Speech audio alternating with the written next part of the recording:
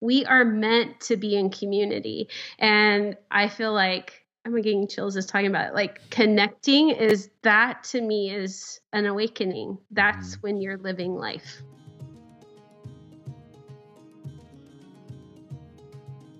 That was Kelly Higdon. She's a psychotherapist, a business coach, and active roller derby competitor. She helps therapists grow their business and experience authentic joy in their vocation through her company, Zenny Me, her personal coaching, and workshops at super cool events like Joe Sanek's Slow Down School. Kelly is bubbling with life, and she was very, very enjoyable to talk to. We're certainly aligned philosophically. And in this very candid interview, we discuss everything from culture to consciousness and conscious parenting, minimalism, and fostering creativity. And of course, we also talk about how she's experiencing Zen in the very unlikely arena of the roller derby.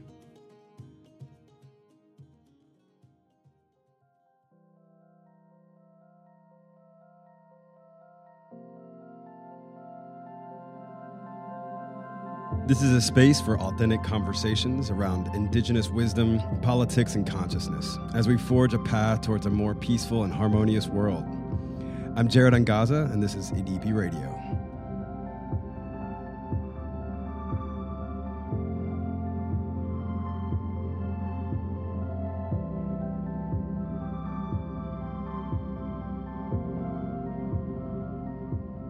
Let's talk a little bit about who you are family-wise and outside of your professions and your many roles as therapist and coach and so on and so on. Tell me about your family a little bit.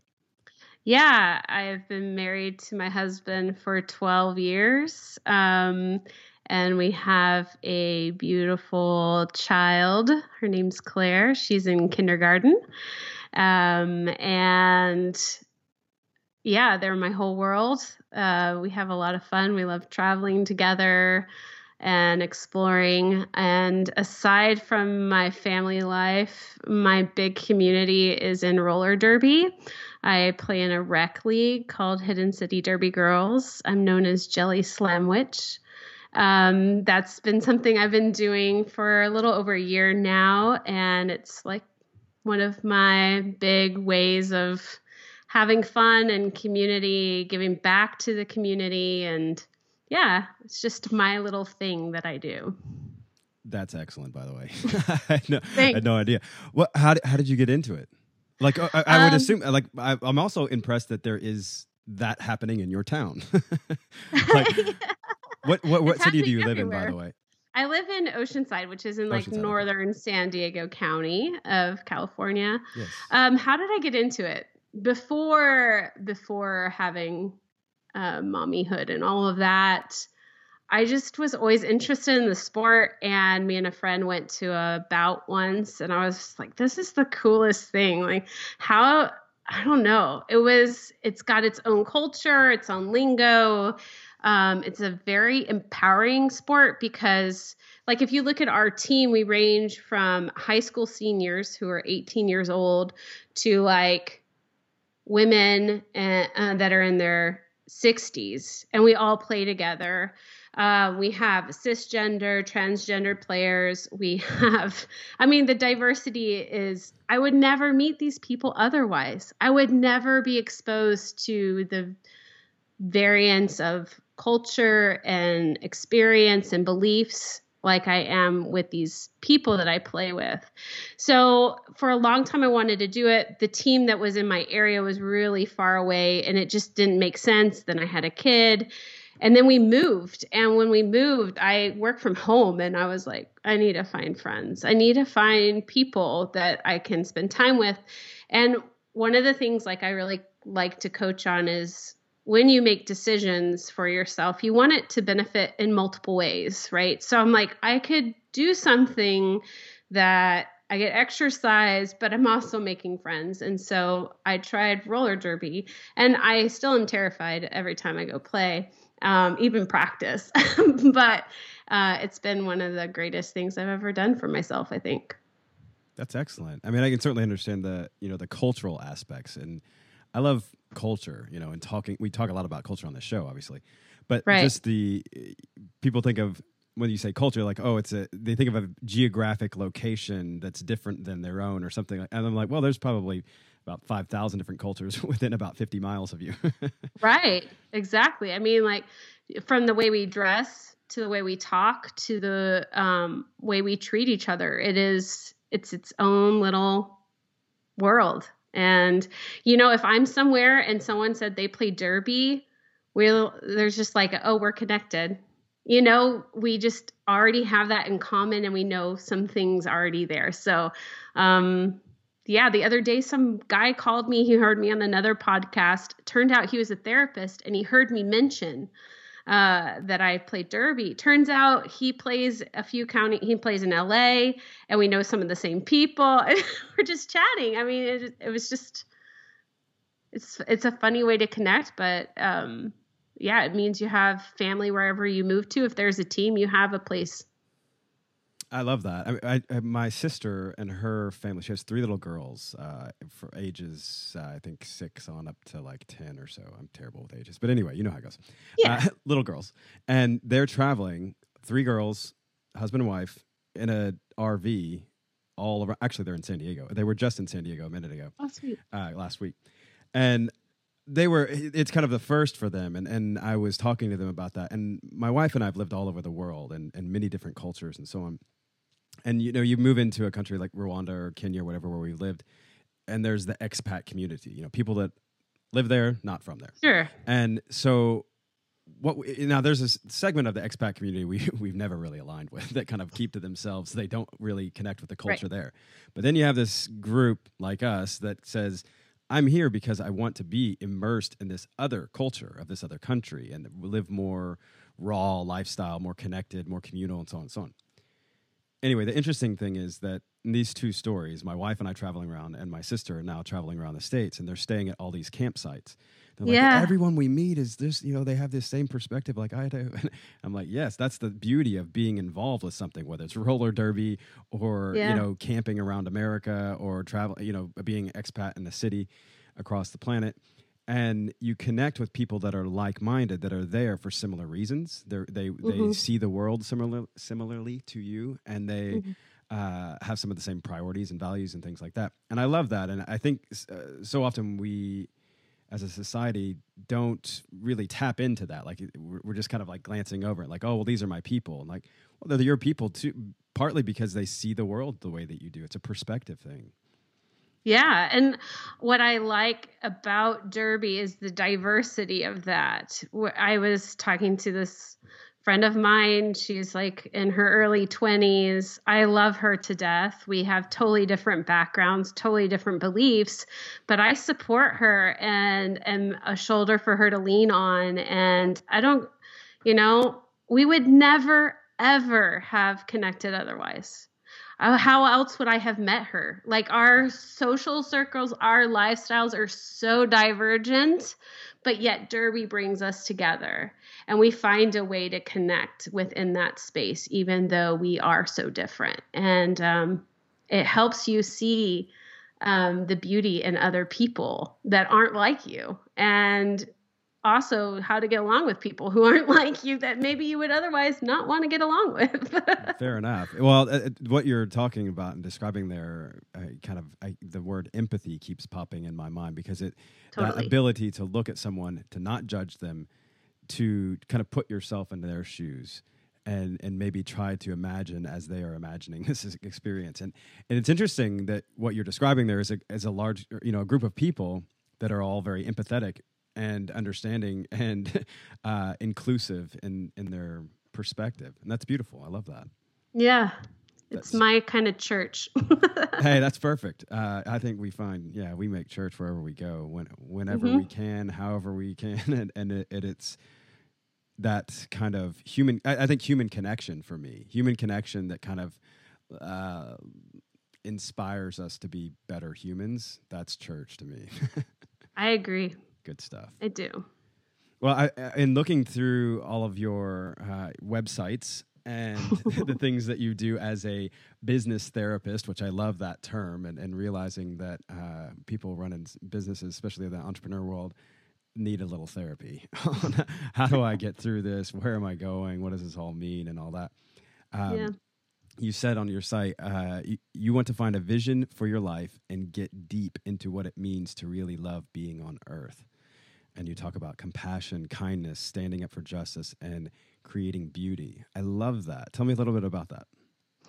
Yeah, I think that kind of goes back to my values. I don't live for something beyond the now. I believe in living for what is happening here on this earth and leaving the world better than how you found it. That's what I say everywhere and what I try to live, whether it's through what I do through work or the relationships I have or how I use my money, just being conscious of what I am, the legacy I'm leaving. And so I think when I help people with their businesses, I keep that in top of mind and I try to help them shift to that because we can get so caught into marketing funnels and branding and all these kinds of things. But at the end of the day, if what you're doing doesn't leave things better, why are we doing it?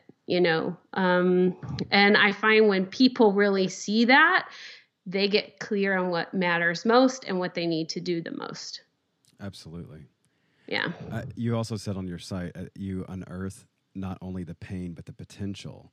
And I appreciate that as well, in that I realize and have realized through lots of pain over the years and in different ways, that when I've allowed myself to let that pain lean into it and let it move through me rather than stifling it like we have tendency to do, but to let it move through me, to like say that's okay, and to let it, to sit with it, lean into it, and then try to transmute that energy into something beautiful, into some sort of loving energy. And I think that is, we don't find who we really are until we are in that moment of that. What's going on? What do I do with this? I have some fear going on here. I have to deal with this. I don't, this is a kind of tumultuous situation. And it's then that pain that we kind of find out who we are, but not only who we are, but I think that's sort of where I've found unearthed some of those areas that are more likely to bring me authentic happiness. So it's kind of figuring out who I am and what I really want. And I found that in those moments of pain, I've often realized that what I thought I wanted wasn't actually what I wanted and what was going to bring me real happiness. Totally. I mean, part of why I put that there is because the most successful people, and I'm not talking financially or whatever, but that live a happy, that live that full life, whatever that looks like to them. A lot of that comes from an awareness. And if you're avoiding the pain, you're missing an opportunity for really understanding yourself and developing yourself so that you can create something good in the world. And the people that do that well have that leaning in. Yeah. When you resist, it's going to pop up in other ways that are not healthy, that can actually like sabotage your life. And so when you lean in and you embrace that, you're saying yes to you. You're saying yes to actually what will probably be part of your story and how you help others. Mm-hmm. Like hands down, most of the time people tell me, well, this is what my business does. And I've loved doing it. And it turns out it's really part of their story.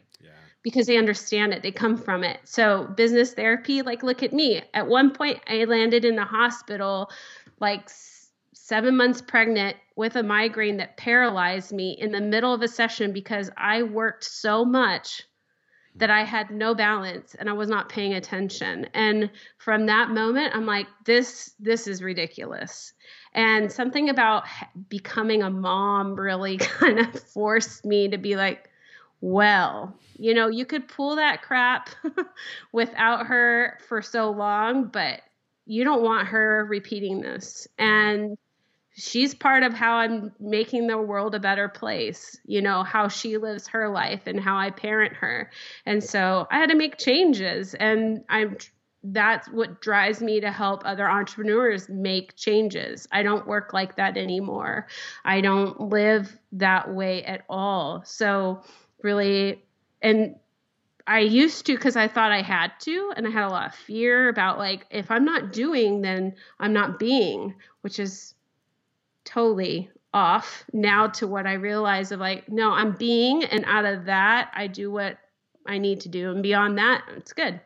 I think pain comes to us as a messenger, and it's letting us know that something is out of alignment. And if we don't listen, it's probably going to rear its ugly head somewhere else. Oh, it does. You just have to kind of like keep dealing with it. And I'm all, when I see something go off or something that didn't go right or whatever, rather than looking at it as this terrible thing, this monster that we have to get rid of or stifle in some way, I've always taken to just looking at it and saying, what's the universe trying to tell me?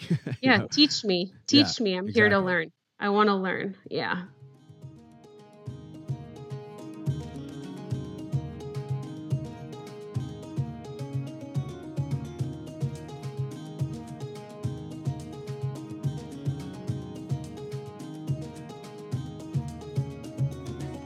I've met few therapists that didn't have an interesting story of some kind that led them into being a therapist. What's yours?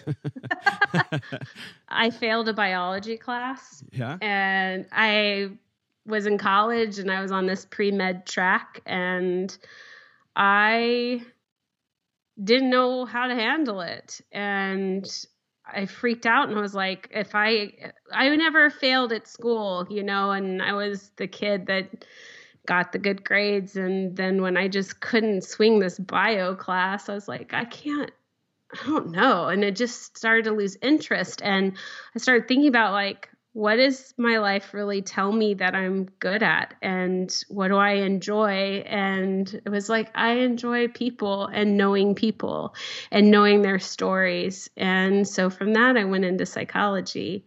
It really came out of a place of like just recognizing what I was good at, I guess. And I love it. And it was funny. Like I had a friend who took a job that I was leaving and I would tell her about, all the coworkers and she's like, how do you know everyone's story? And I knew all of their faith stories and I knew like all these kinds of things. And she's like, you always know people's stories and people just tell me. It's just something I'm always curious about the person. I think that often what we're good at is sort of the same thing that makes us light up. It's the thing that gets us going. And I've certainly experienced that. When you allow yourself to enter into that, in this case, your profession, you give yourself a path to finding your flow state, to getting into that flow where you just feel like, man, things are rolling. And I love that. It's a natural gift. Mm-hmm.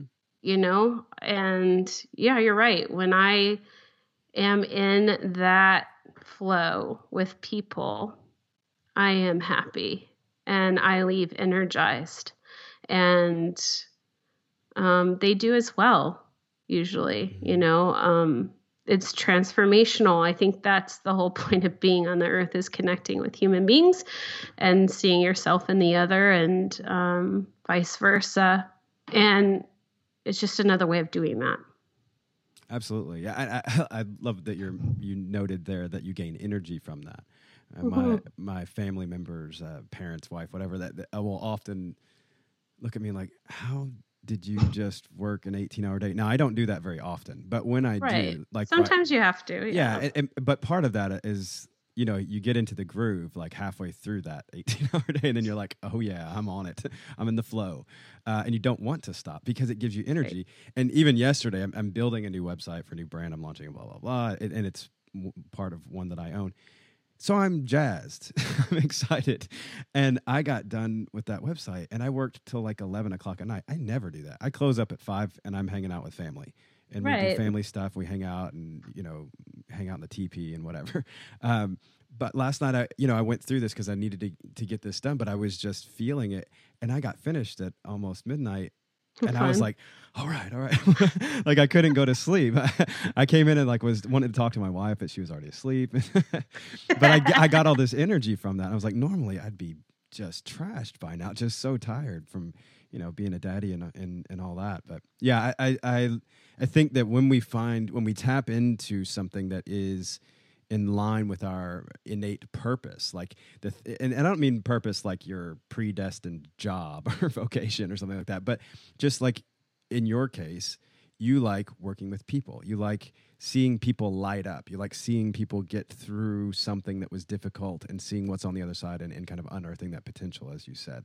And I love that. I obviously can relate in my line of work as well. Mm-hmm.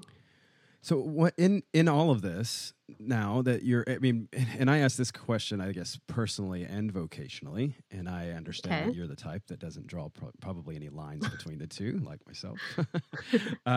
What would you consider to be kind of one of your biggest inspirations or influences for who you are? And certainly what you do, which is a reflection of that. And that could be a person, experience, profound moment, whatever.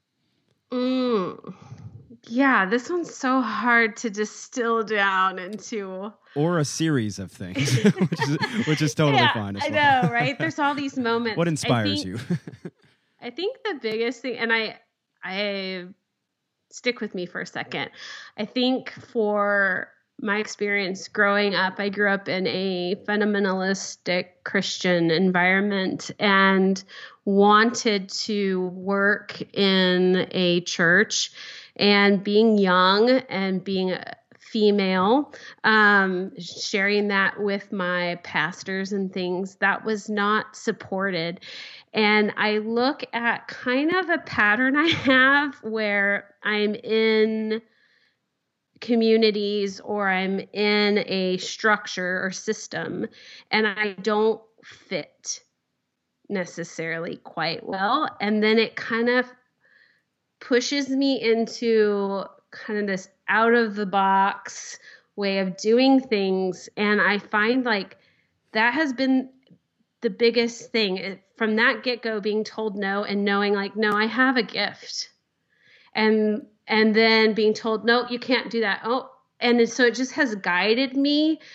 What could have been like, oh, shut that down, it's not allowed, actually allowed me to be special and unique in my own way and kind of rebellious.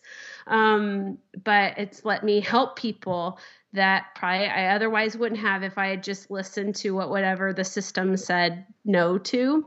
So to all those people that had said no, they've been my biggest influencers, I guess, in a way, to really create me and to allow me to find out like I don't need to be another cog in the wheel or support a system that doesn't really honor who I am. And so I've created my own. That's beautiful. And I love that you're pointing out there that it is the contrast that has kind of driven you towards being who you are and in sort of allowing that to flow out of you. And so often I think people try to get those types of people out of their life, or those people are wrong, or those people did me wrong, or those people, whatever, negative thought, as opposed to looking at it like what you're looking at it and saying, these people have played a pretty vital role in driving me towards my highest self and who I am and where I can flow. That's great. Yeah. And because of that story, I think it allows me to help other people who have been there and don't feel like they fit the mold, or it's funny. Like, I don't know if you experience this, but when you really ask people, what do you really want? Like, and there's like, oh, this is what I want, but this is what I think I can have. Mm-hmm. And so I'm always like, upper limit problem. Why can't we move over to like the stuff that seems like, oh no, you can't do that. That's not what people do. I don't know. I feel more open to those things now because of those past experiences, and I'm grateful for it. Yes. I mean, people have an upper limit kind of challenge, an issue. There's been some interesting books and things written on that lately, but there's this tendency to say, yes, this is what I want ideally, or if they even allow themselves to go that far. Most times I just get, well, this is what I think I can do. I'm like, wow, that we've set the bar pretty low here, buddy. we shoot a little higher. And what typically happens is people answer with their goals, which is based in what they think they can do rather than their desires and aspirations. Goals are a little bit more practical, I guess. Right. You said something there that piqued my interest as well about your role in that situation. And I'm going to jump over into parenthood for a second. Okay. I know. Stick with me. Okay, that's fine. There's you talked because I look at my role as a brand developer. Your role in what you're doing in working with entrepreneurs, let's just say, you're playing a role of helping them to expand their perspective, helping them to understand more of what might be possible. You're letting them experience this pain and whatever, going through something, and then saying, okay, I want to unearth the potential that's coming from that I'm seeing from that, and so on. And I think that as a parent, like we both have a kid in kindergarten, right? How old's is boy or girl? She's 5. She's 5. Claire, she's 5. Oh yeah, Claire, 5. Yeah, I have Saoirse, 5, 5 and about 2 months.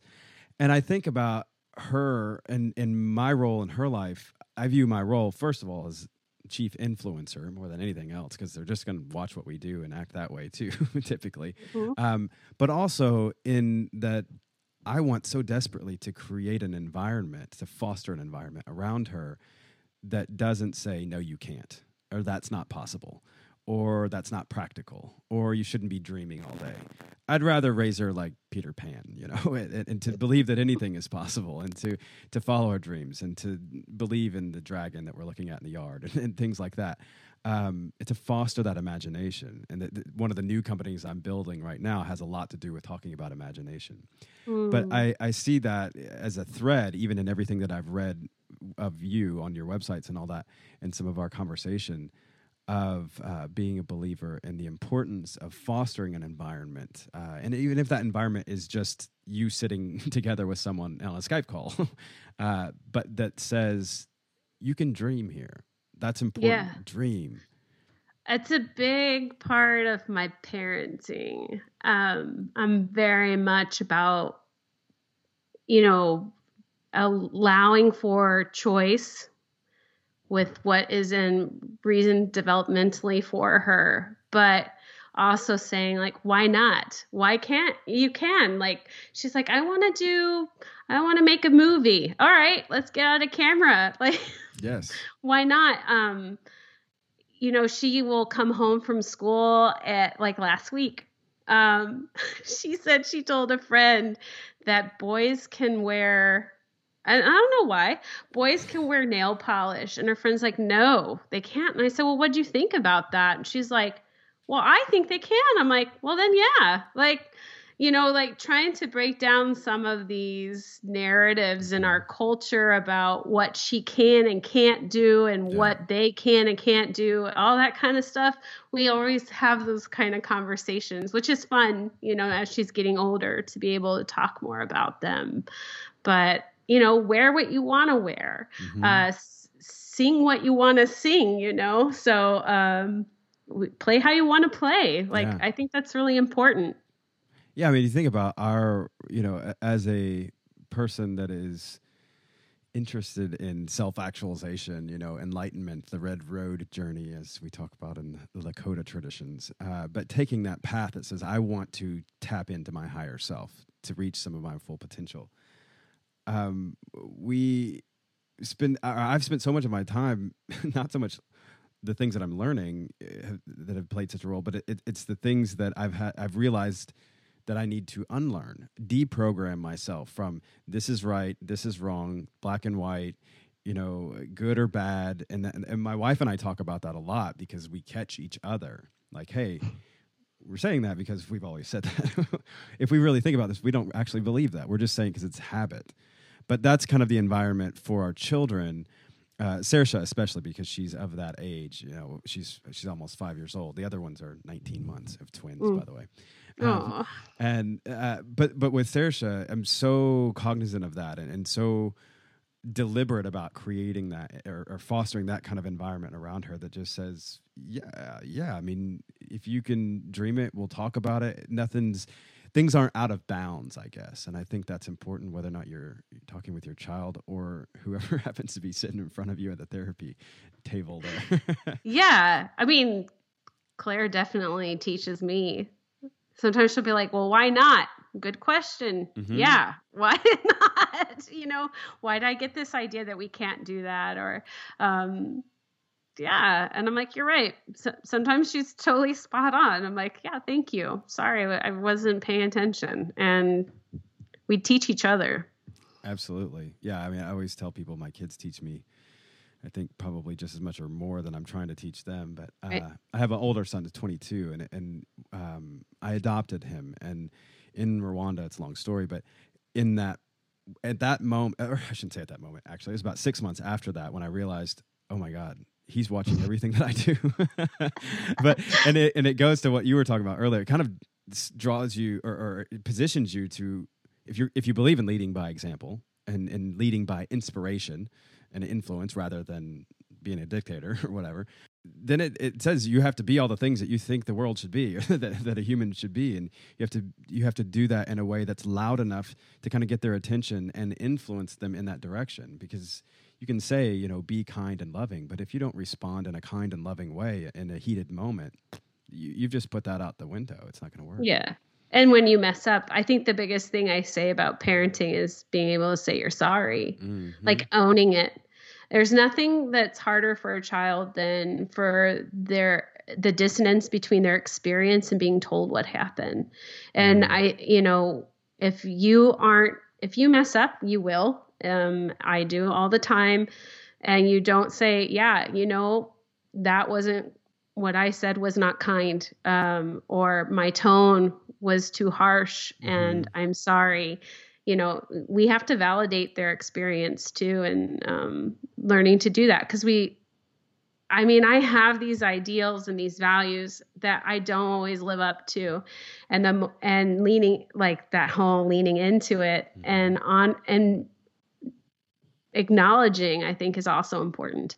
That's a big lesson for our children to see, because part of, I think, my purpose in raising her is to be responsible and for her life, like to own it, own her choices, own her actions, own her values, own her beliefs. And I have to do that for myself too, even in the stuff that the shadows, the stuff that I'm still working to shed light on.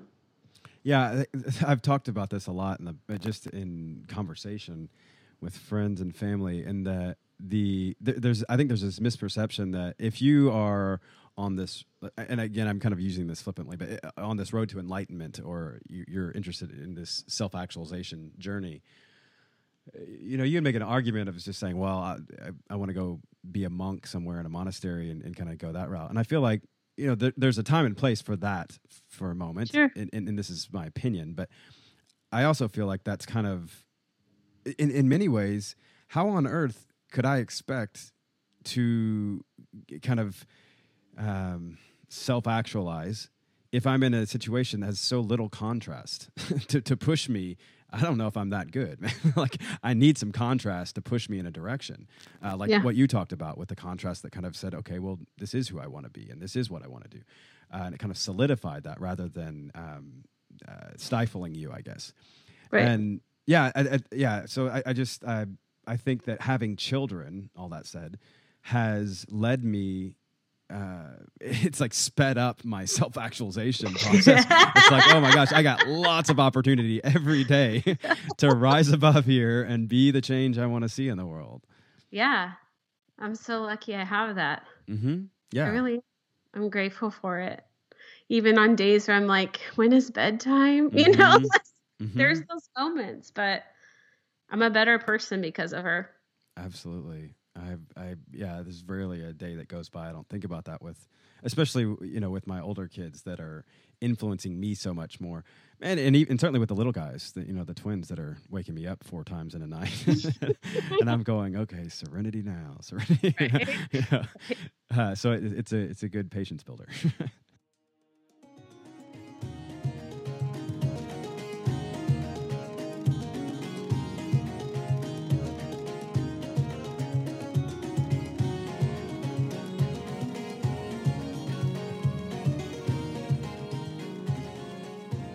I want to talk a little bit about consciousness. This show is about, consciousness and how it applies to our lives, and we all kind of have these different views of that. I think we all kind of generally understand that consciousness is being fully alive. It's waking up to who we were created to be, and so on.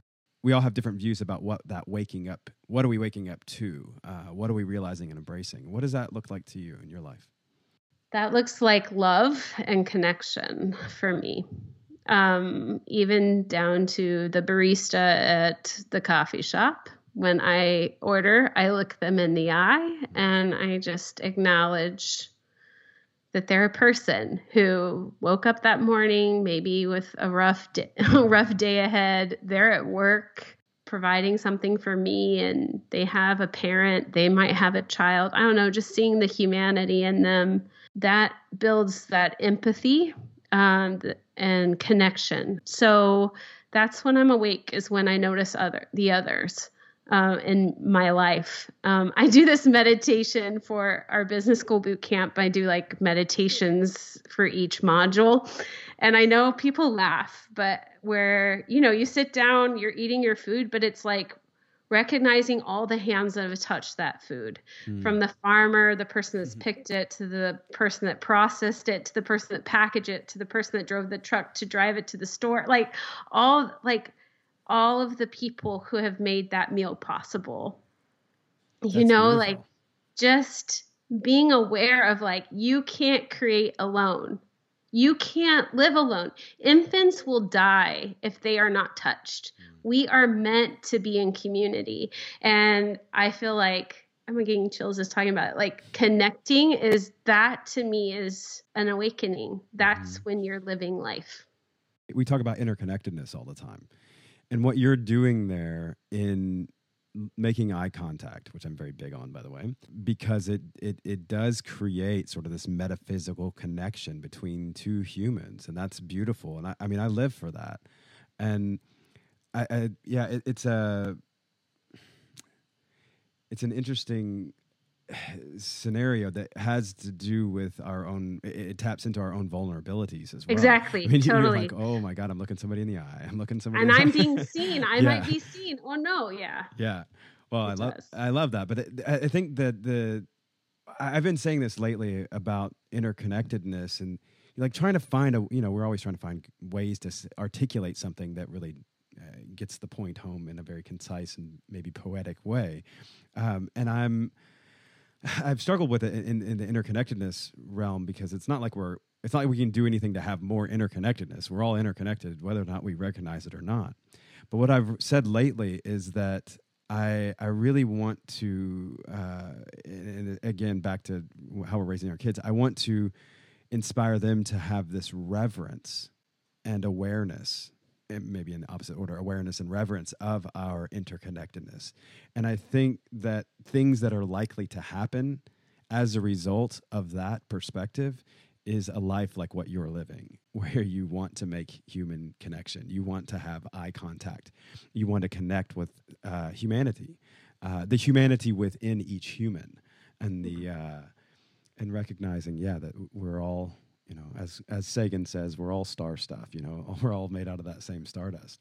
Right. I talk to my daughter a lot about that, and we have a lot of quotes from Sagan around the house anyway, but that's cool. But she really loves that perspective, and we're raising her with this, mostly the Lakota kind of way of living, and this beautiful kind of sacredness of life, and looking at everything has spirit in it, everyone, and we're all interconnected, and it's this beautiful kind of perspective of the world that I think, and I hope, I guess, fosters a reverence for our interconnectedness in her mind and perspective. It's beautiful. What are some of your practices that help you to stay in an alignment, or to realign when you need to? Prayer. And that can look like holding a person in mind and wishing them love and wishing them healing, or whatever that is. I have a practice of it's like, I don't know what to call it, prayer doodling, where I take like markers, and as I'm praying, I'm just drawing, and sometimes something comes out of it. Sometimes it's just a mess of lines, but it kind of allows me to free flow mentally. Actually, singing is very grounding for me. It's a holy kind of thing. And so I do that a lot with my daughter.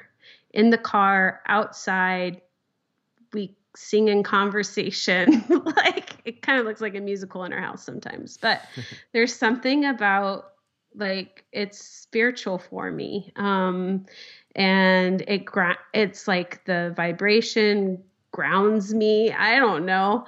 And we do talk a lot about gratitude and who God is in our family. So that just comes from helping other people and being kind. So some of those practices, we serve our community in different ways. And the nature part, really for me, being outside, and when I'm skating, I know it doesn't seem that natural to be on skates, but our rink is outdoors. So there's something about wind in my hair and face, and just going around and around. It's just very grounding for me. And I don't know, I just find beauty in all of it. If you really are to consider, my mind explodes just to think about just what it takes to breathe, or how that plant grew. It's to be in awe. And I really try to do that. And sometimes I get out of that practice of awe, and I have to slow things down, cut out the technology, go outside and just look, pay attention. Again, something about looking is important.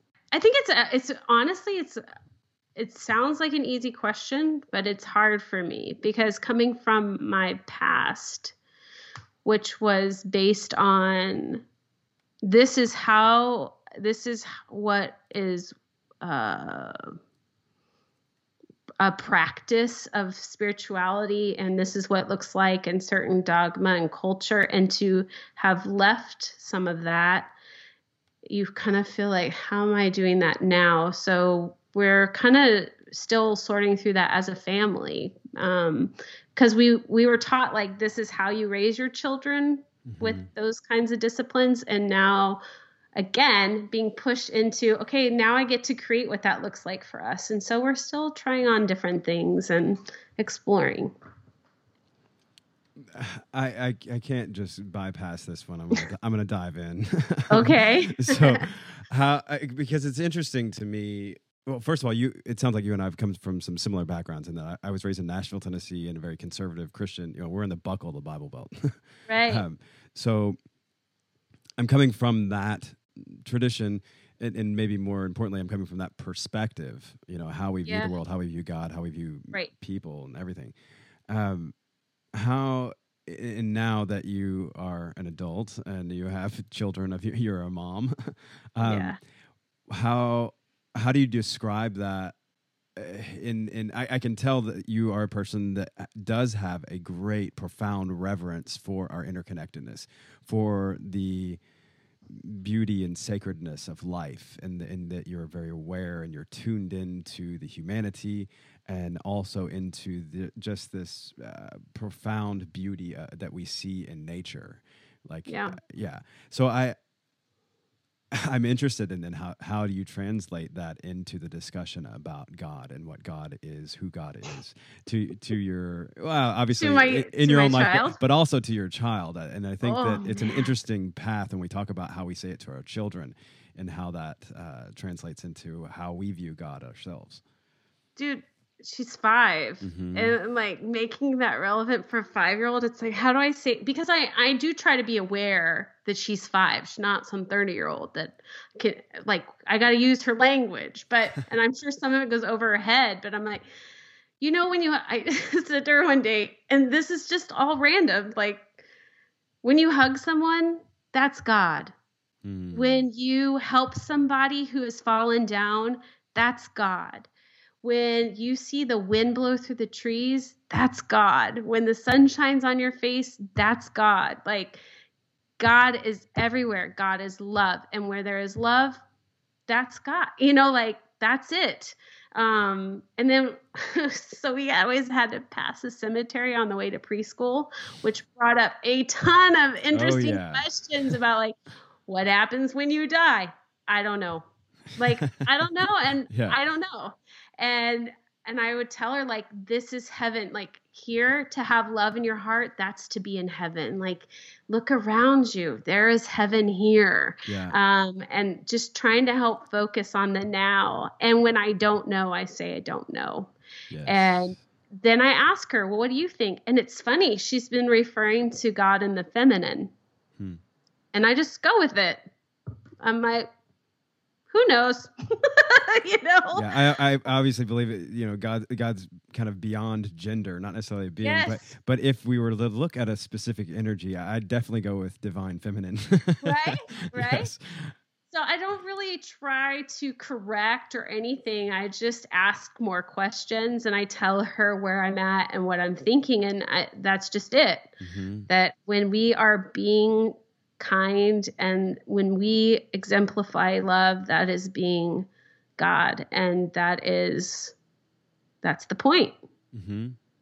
And beyond that, so it's just, my mom was asking me, because my parents also kind of went through a transformation, kind of like a deconstruction like I did. And she's like, how are you doing this? Like, I had it so easy. I would just take you to Sunday school and they would take care of it. And like, I knew that if you went to church, that this would, this was a good thing for you, and it was a good thing for me in some ways. And, but it's not like a guaranteed, like your kid's going to turn out a certain way. And she's like, but it gave you a framework, and to not have that framework has been kind of interesting. And,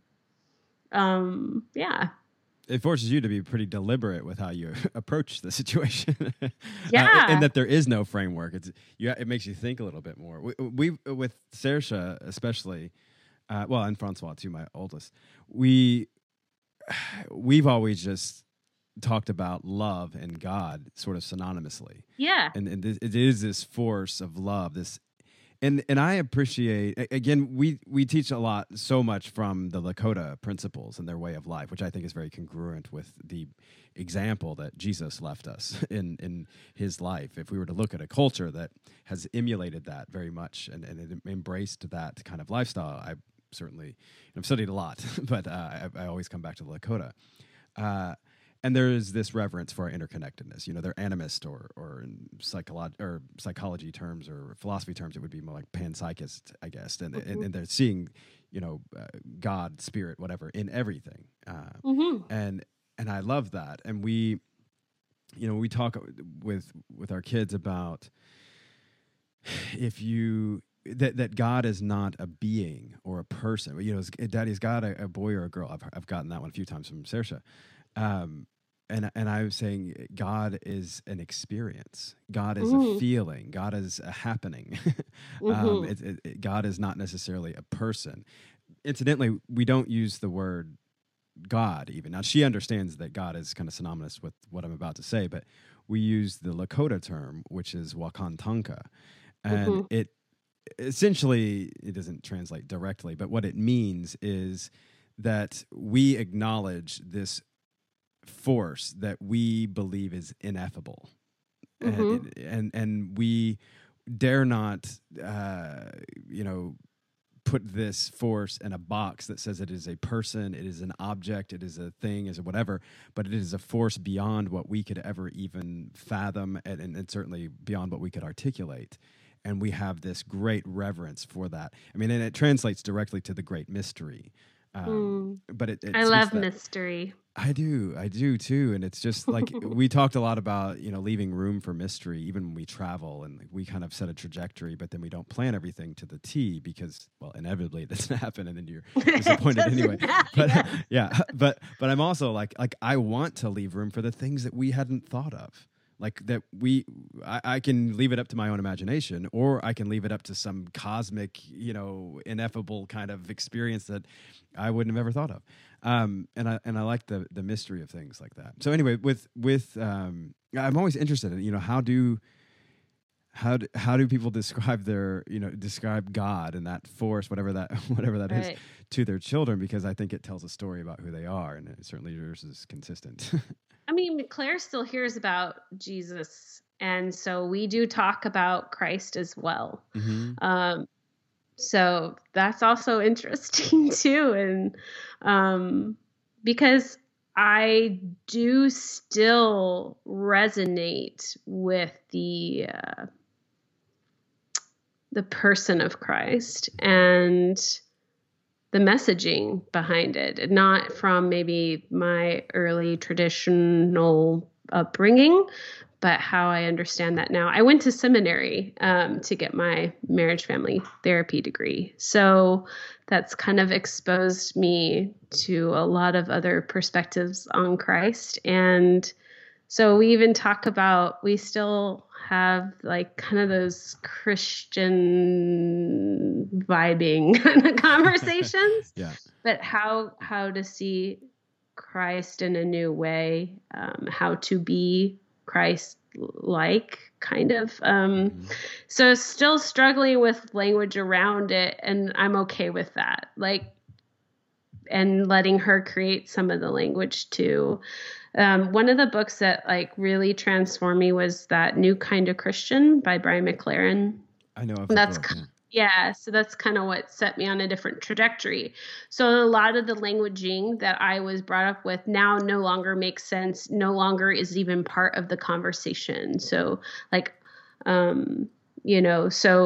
but she hears it from other places. And so we end up having those conversations about what others think and what do you think? And letting there be room for we all frame it in our own way. We all put the edges on it in different ways, but we're all just trying so that we can touch whatever it is and make some sort of sense, because really, like truly, it is not, you can't fathom, I don't think fully. So we're just trying to make it a little bit more tangible, and that's how they do it. What does that look like for us?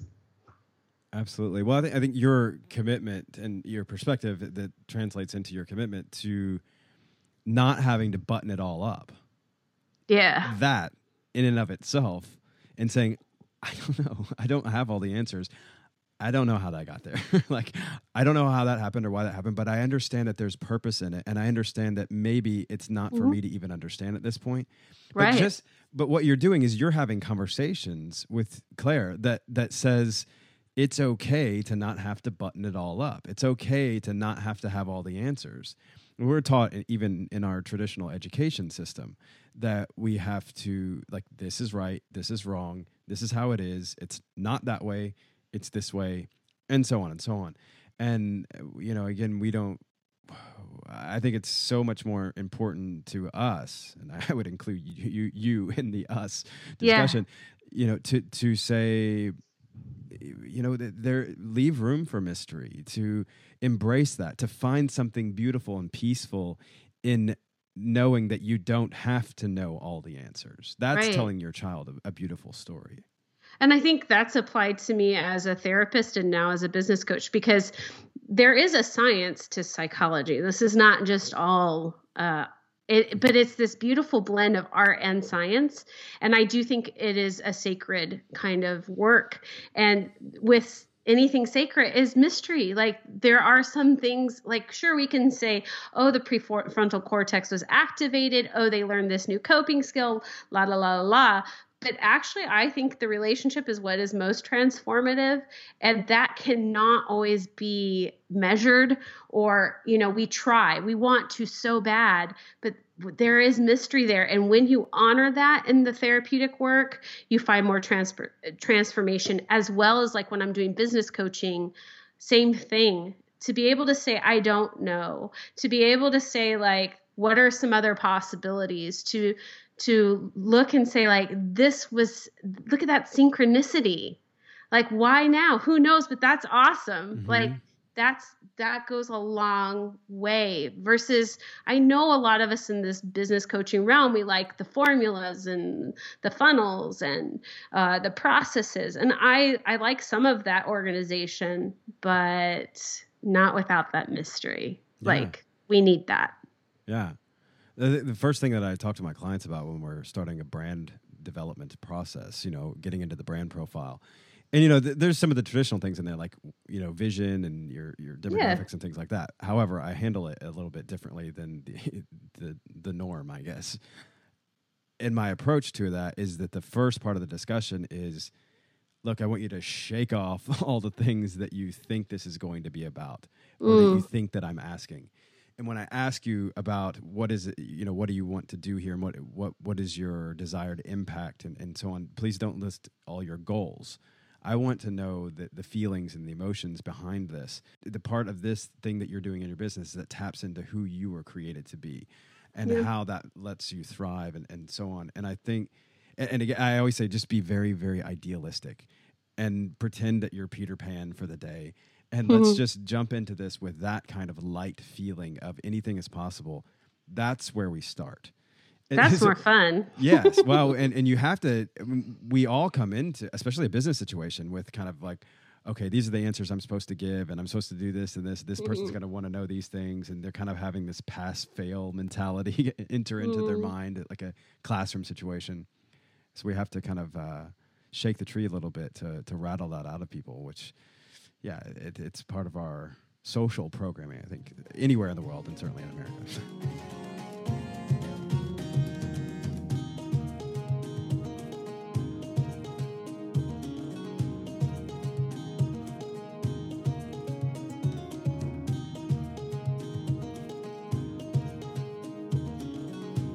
So in light of all of that discussion and who you are and being a very deliberate person in how you're living and also being aware of just kind of the influence that you have around people and certainly your children, but also the people that you work with and all the way down to the roller derby.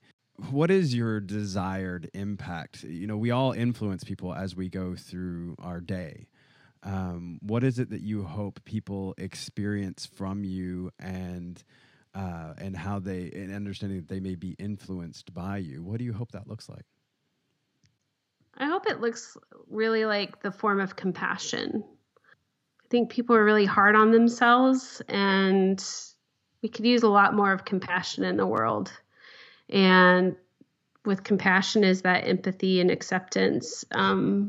But I want people to be more, just more compassionate. Like the other day, someone was upset about something and I knew both sides of the story, but I wasn't able to divulge, friends were talking and I'm just like, we're all just doing the best we can. Like have some compassion with each other and you might go a lot further in your relationship and in understanding, because we carry a lot of unneeded pain because we lack that compassion, whether that's compassion for ourselves or the other. And so, teaching people to accept and embrace who they are and what they love to do and what they really, the kind of life they want to live. That's really important to me. Beautiful. Liberating people, I think. Yeah. Yeah, that's a good way to put it. Yeah, thank you. Sure. I will take that word and remember that one. Excellent. Yes. Mm-hmm. I have a lot of things in my life that inspire me, certain mediums or whatever. What's a medium that kind of inspires you? Like book, film, podcast, lecture, whatever. What's something, what do you get most moved by? I listen to This American Life a lot. Oh, cool. That should not be a surprise because I like stories. Yeah. There's something about like just hearing perspectives and other stories and I don't know. It does move me. I do a lot of following in the minimalism movement. If you want to call it a movement, I don't know. I do too. So yes, I'd call it a movement. Yeah. Now, anyway. Yeah, now. But there's something about simplicity so I kind of eat that stuff up a lot. whether it be through Instagram or books or that documentary, the minimalism documentary that just came out. I've been following those guys for like 6 years or longer than that. And I actually haven't watched the film yet, but I'm eager to watch it. I think you'll watch it and be like, oh yeah, but it was still a nice reminder, especially if you already knew them, which I did as well. Or like The True Cost, the one like about living. So I eat that up. Anything Rob Bell, I'm all over it. Oh, yeah. Favorite podcast, Rob Bell and Chris Tippett. Those are my two. On Being and Rob Bell there. Yeah, that's amazing. Yeah, mine is the Robcast and This American Life. Those are the two that I always listen to. So that's kind of what inspires me lately. And I'm really working on minimalism and what that looks like in our family, and how we're choosing to live our life. We're going through like a whole new, what do we do now kind of thing and phase. So that's kind of fun. My husband is going to be laid off in a year. He got a year notice. And so we're looking at all of our options and where we want to go and if we want to stay and how we want work to look like. And I just find like what I tell my clients and what I try to live is we have this vision and this idea of what we want. And I say have it, but hold it loosely because you're always going to be refining and changing. Like 5 years ago, what I thought was what I wanted, has changed again, and that's okay. So, and especially now that I'm focusing more on minimalism and simplicity. I'm really liking that path. I think minimalism, to me, we talk about it being this modern thing now, and it's a movement thing. But I think that's why I felt silly calling it a movement. I'm like, this is kind of, but I don't know how else to reference it right now. Well, but now it is, and as where before it was just kind of like living a harmonious lifestyle. Right. It was kind of a path to happiness for most people back in the day, I guess. But it's interesting. But actually, interestingly, it's also kind of congruent with that same kind of dynamic I was talking about before, when it's not so much the stuff that we need to learn and consume as it is the things we need to unlearn and deprogram, declutter our lives. And I was just on a podcast, the Art of Authenticity, and she talks a lot about our emotional obesity and how we have all this emotional baggage and we have to kind of shed that away and so on. And there's so many different aspects of life where we're trying to get rid of the stuff, to live a minimalistic lifestyle. For us being so transient, it's been pretty easy to be minimalist. We don't clutter up much.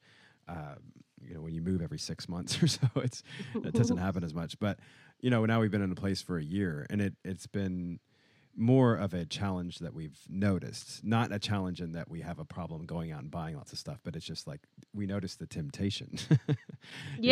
Totally. What would you say is one of the bigger kind of day-to-day challenges of minimalism in your life? That's a good question. We have these things that come up every day, kind of daily, and you're like, oh man, that's not in line with who I said I was wanted to be. So you have to sort of readjust or how you frame it, especially if you're trying to be a good influence on your child. Yeah, well, that's always, oh man, that's the challenge, right? Like, I thought my kid is not going to be the one that like wants all the stuff. No, she wants all the stuff. Like, she's like, I want this. I want to buy this. And so like having those conversations about things and toys and like, she is probably my biggest challenge because part of me is like, yes, I will give you everything. And then it's like, that's not helping. And really trying to teach her about consumerism and being conscious about all those things, or, like even down to like food, like how we prepare our food and thinking about, where the food comes from and all of those. So really in parenting and minimalism, it's been kind of interesting. And I've been trying to like get perspectives and read what other families do and how they handle that, because there is sort of this thing of like, this is what I want. This is my value. And also honoring like she is a little different personality. So what is that going to look like for her as I teach her those values? So I'd say that's my daily struggle, is parenting with it. Being a minimalist parent. Yes. Right? I'm sure someone's written some great books on that. If you know of any, send them my way, because we're navigating that space now too. She's at least willing to let go of some things. So that's good. And two, like, because we are considering being more nomadic and thinking about like her personality and what is the best fit for us as a family, and what does that all look like, just kind of sorting through, acknowledging each person and their needs and how to get those met within the context of the lifestyle we want. So we're just kind of sorting through all of that right now. Yeah, I mean, I think minimalism in general, I hadn't really thought about this until we were just talking about it, but it sort of forces you to be very deliberate about what you value, your priorities in life. It comes down to like, do you really value this thing? And, is it in line? If it's valuing that thing in line with your priorities, you're going to eventually work your way back to perspective. Like, how do I view the world? But it's an interesting thing. I think being a minimalist 2,000 years ago may not have been such a challenge, obviously, but being a minimalist now, it really does put us in a position where we say, okay, well, I have to analyze, like, what do I actually care about? Right. And I do this mentally as well. Maybe that's the other challenge of minimalism. It's very easy when it's like something, you can hold in your hand or touch.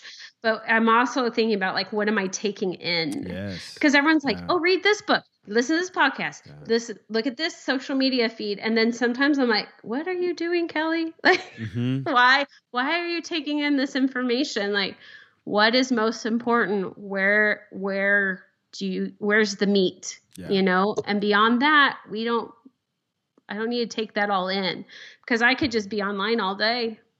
There's so much to consume, reading, listening. So I'd say that's the other challenge too. Yeah, I agree. I did a podcast on that not too long ago, just about being very deliberate about what I take in. I did a 3-month, was it 3 months? Yeah, 3 months Facebook fast during the election, which was a great time to do that. And I've never really gone back now. I just I weaned myself. That wasn't really the goal. It's just I thought, I'm spending too much mental, emotional effort on Facebook. How crazy is that? How incongruent is that with my perspective on life? And so I just stopped. And now it's, I maybe check it once a week or whatever, but just kind of getting away from that has been so freeing. And then lots of other social media and things like that and other information. And at this point, I'm very, very kind of narrow in the things that I study and allow into my mind, and and the not picking up the phone first thing in the morning, and the not having the phone at the table, and not all the no tech Sundays and all that kind of stuff that we've instituted in the family. And man, it's just been amazing. And it's like and I didn't all of a sudden become uninformed about the world or anything like that in the process. It's like, I don't think I really missed anything other than a bunch of drama that I just as soon cut out anyway. Yeah. Yeah.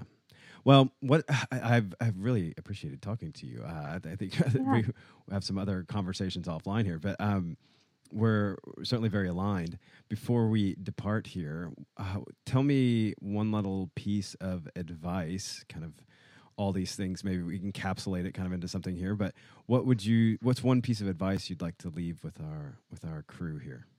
The more connection you have in your life, the more vulnerability is going to make you a better person. And isn't that the point? I mean, don't we all want to grow? And you are someone worth knowing and worth sharing your story and your being with some other people on this planet. And the more you do that, the more your world's going to open up. So I just want people to consider opening a little bit more. And I think we don't do that because we have our fears and our fears of being vulnerable, but vulnerability pays off when it's it has a good payoff. And I just want to encourage people to do that more, whether it's in your work or in your relationship or in your day-to-day activities and your to-do lists. Ask, how can I connect more here? Beautiful. Well, I've experienced you as a very authentic person, and certainly a person that exhibits a true reverence for our interconnectedness and the humanity of life. And I appreciate this exchange between the two of us. Thank you for taking the time. Thank you for holding this space for love and freedom on Inipi Radio today. And folks, if you appreciate the Inipi ethos and you want to help us grow this thing and spread this desire to align with love, I hope you'll check out the podcast, share it, and also rate and review us on iTunes. It helps. Until then, I wish you peace on your journey. May you align with love and let your life speak. Mitaku Yeo Yasin.